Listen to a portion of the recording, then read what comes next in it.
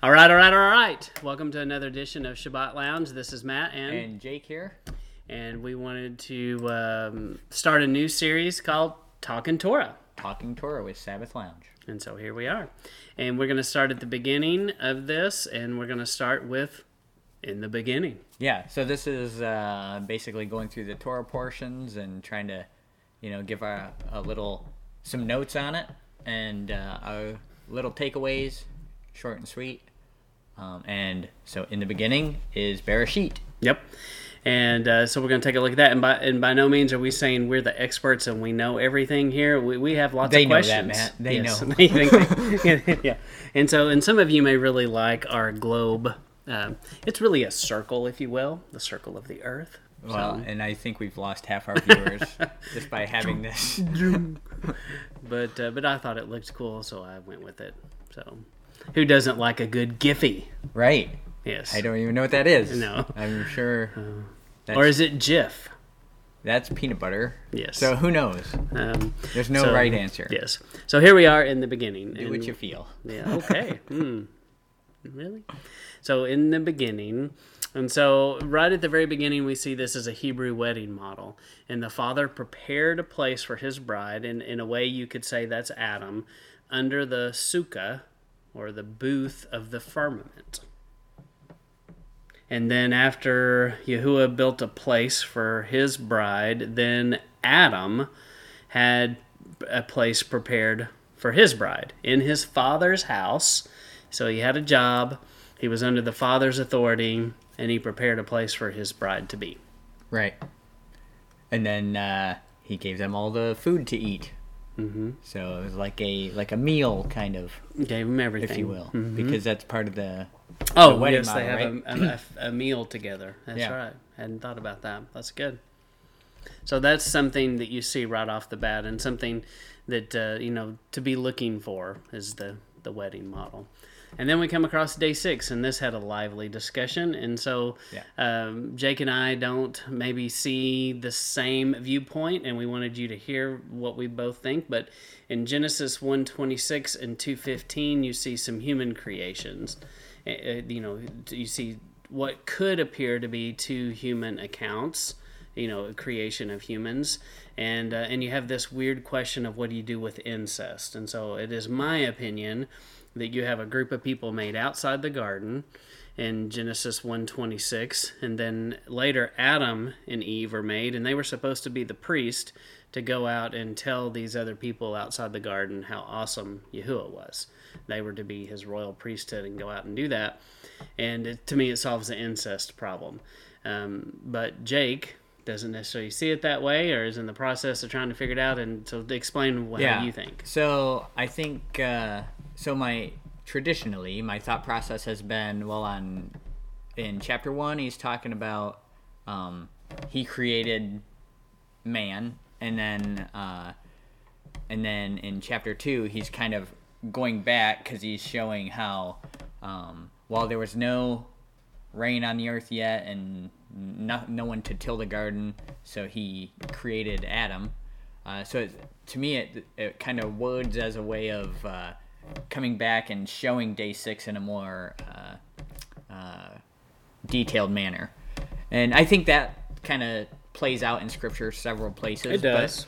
I'll give you that. But true, you do have to get past the incest situation, because I come from a position where my understanding is that Torah always was from the beginning. And so we know in Torah that for brother and sister to marry is an abomination. So it's an abomination. Yeah. Oh, we need his voice. Yes, we do. but we need to record that. Mm-hmm. But so then that comes to a contradiction to me, because Yahweh Malachi says, 3:6. Well, he says, "Woe to those who call good evil and evil good." And if he's calling it evil at some point, then how can he be calling it good at some point also? So there's that to juggle. So I think the incest thing is very difficult to get around, and I don't know if you can. Now the Cain situation where Cain is fearing for his life when he goes out into the cities, that I can justify in my mind as family. They lived 900 years. They could have had so many children to make a city. How big was a city? You know, Cain's family, knowing that he killed his brother, would want to avenge that, so he would fear for his life there. So that would make sense to me, but also, you know, either side of that makes sense to me, that, well, these people outside the garden would be wanting to kill Cain. Yeah. So that's kind of the differences, I think. Yeah. Yeah, and I've always thought, even, you know, to elaborate just a little bit more, that it's even possible that the gestation period of humans was different, and how quickly they could have babies and how many they could have. I mean, there are things like that we don't really know. Well, and how long they could keep having babies. Yes. So we make a lot of assumptions when we look at this about how we are today, and it could have been different then. Yeah, so a lot of things happen between this period and in the story and post-flood even, and then into New Testament stuff. So. Yeah. So, but, you know, I challenge you to go look at this day 6 concept. If you've never noticed that there could appear 2 creation accounts, you know, go look at it, think about it. You know, it's not a salvation issue. It's something interesting to ponder, and I just challenge you to think about it and research it a little bit. Oh, I do have a question though. Okay. And so, is Adam and Eve, is that an 8th day creation? Or do you think this is all 6th day stuff? Because I think the standard view on 6th day people is that Adam and Eve was an 8th day situation. Oh, huh. I don't know. I haven't thought about it much. It makes sense to me that they would be 6th day, but I mean, I guess it could be 8th day. Yeah. See, 8th day doesn't make sense to me. I would give credence to it as a 6th day kind of dual creation situation. Do I believe he could do both on the same day? Yeah. Yeah. I mean, I think that's easy. I just know the standard view of 6th day is that there's an 8th day creation. Yeah. But I think all that was created in 7 days. Another thing to think about this is, if you look at the model is, do we believe that he just made, do we believe he just made this garden, and then this little garden spot populated its seed across the whole earth? Or do we believe he made lots of plants and trees and grass at the same time? So, I mean, that's another thing to consider. It kind of makes sense if he made, we don't believe he made one tree. And it's like, all right, tree, you got a lot of work here. Yeah. Make lots of acorns, and then one day they'll we could do that here. We have lots of acorns. Yes, we probably could. But, I don't think it's that model, so it makes sense that he made lots of trees across the whole earth, and so it kind of makes sense to me. It makes another argument that would he have done mankind that way, because he didn't do the animals that way. He didn't say, all right, you 2 elephants, get together. Yeah. Y'all make a whole tribe of elephant people. Right. Elephant. Well, I hope he didn't say that. Elephant creatures, kingdom, phylum, class, genus, species. You didn't know that. The Elephant Man was a documentary. Yes. Sorry.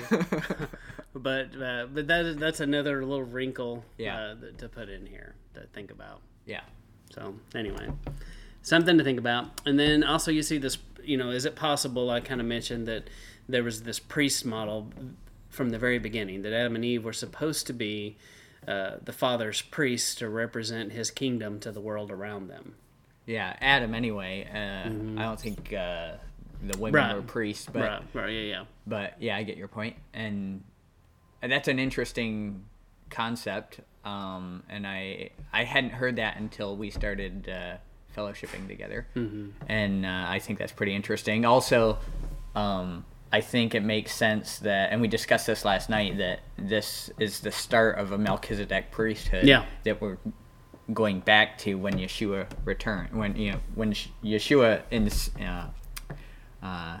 Second Coming. Yeah, when he implements. That's the word. When he implements the Melchizedek priesthood, it's the priesthood that was originally. So that makes sense to be hearkening back to Adam. Yeah, and Yeshua is often referenced as the second Adam.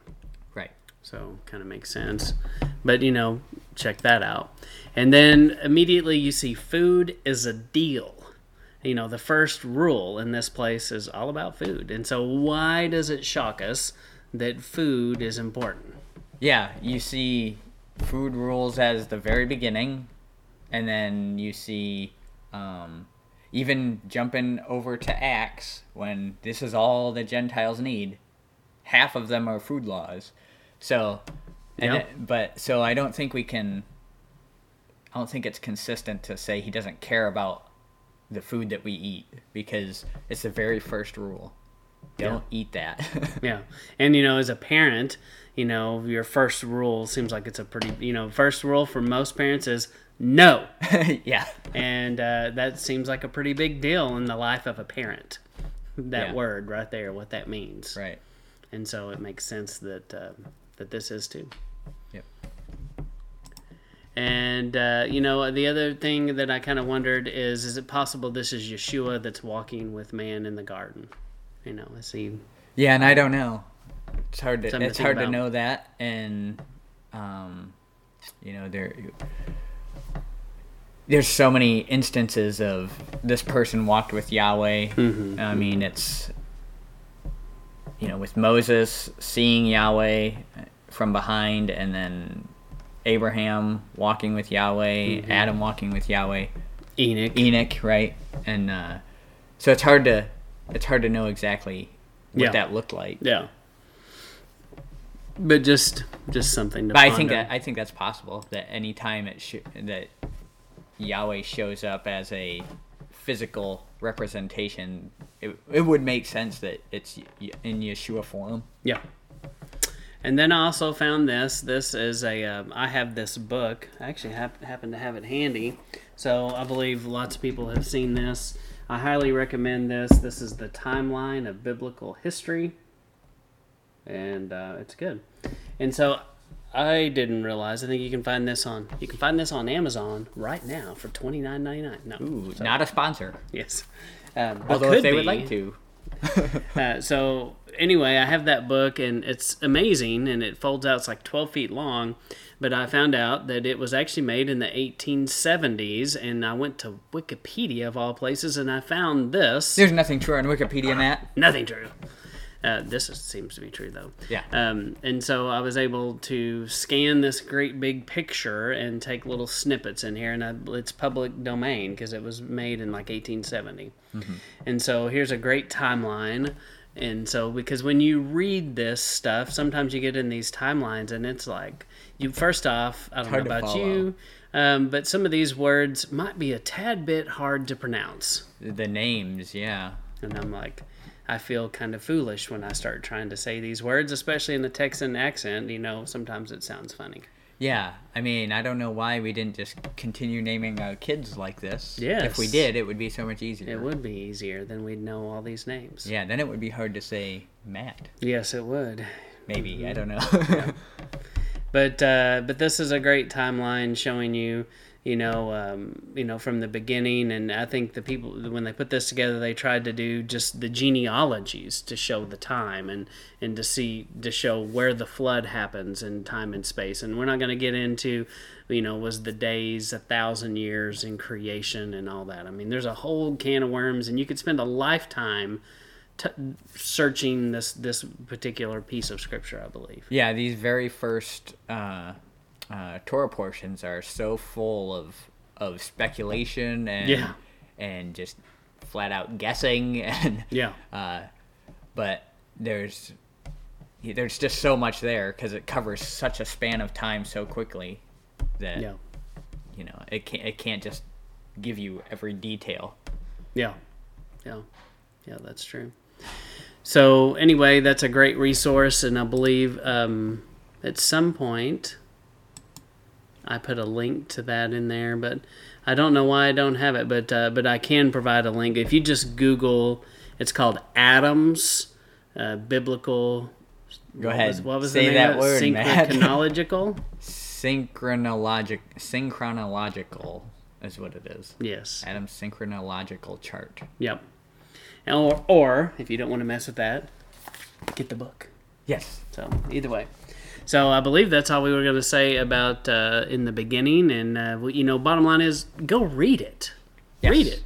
try to read it without bias from us or anyone else, and you just try to discover it on your own. And we just encourage you to continue to read these portions. Yep, and have an open mind when you read it, because the world is going to tell you half of that stuff never happened and doesn't make sense. Try to work evolution into it, and for a long time I was stuck on that. I was real confused. I was trying to work in evolution and what man said, and I'm like, oh my goodness, I don't understand. And finally I went, I believe what the Father gave me over man. Yeah. Even if it is very contrary and hard for me to understand or hard to wrap my mind around, I believe his word has to be true over what man says. Right. Man has lied a lot, if you haven't noticed.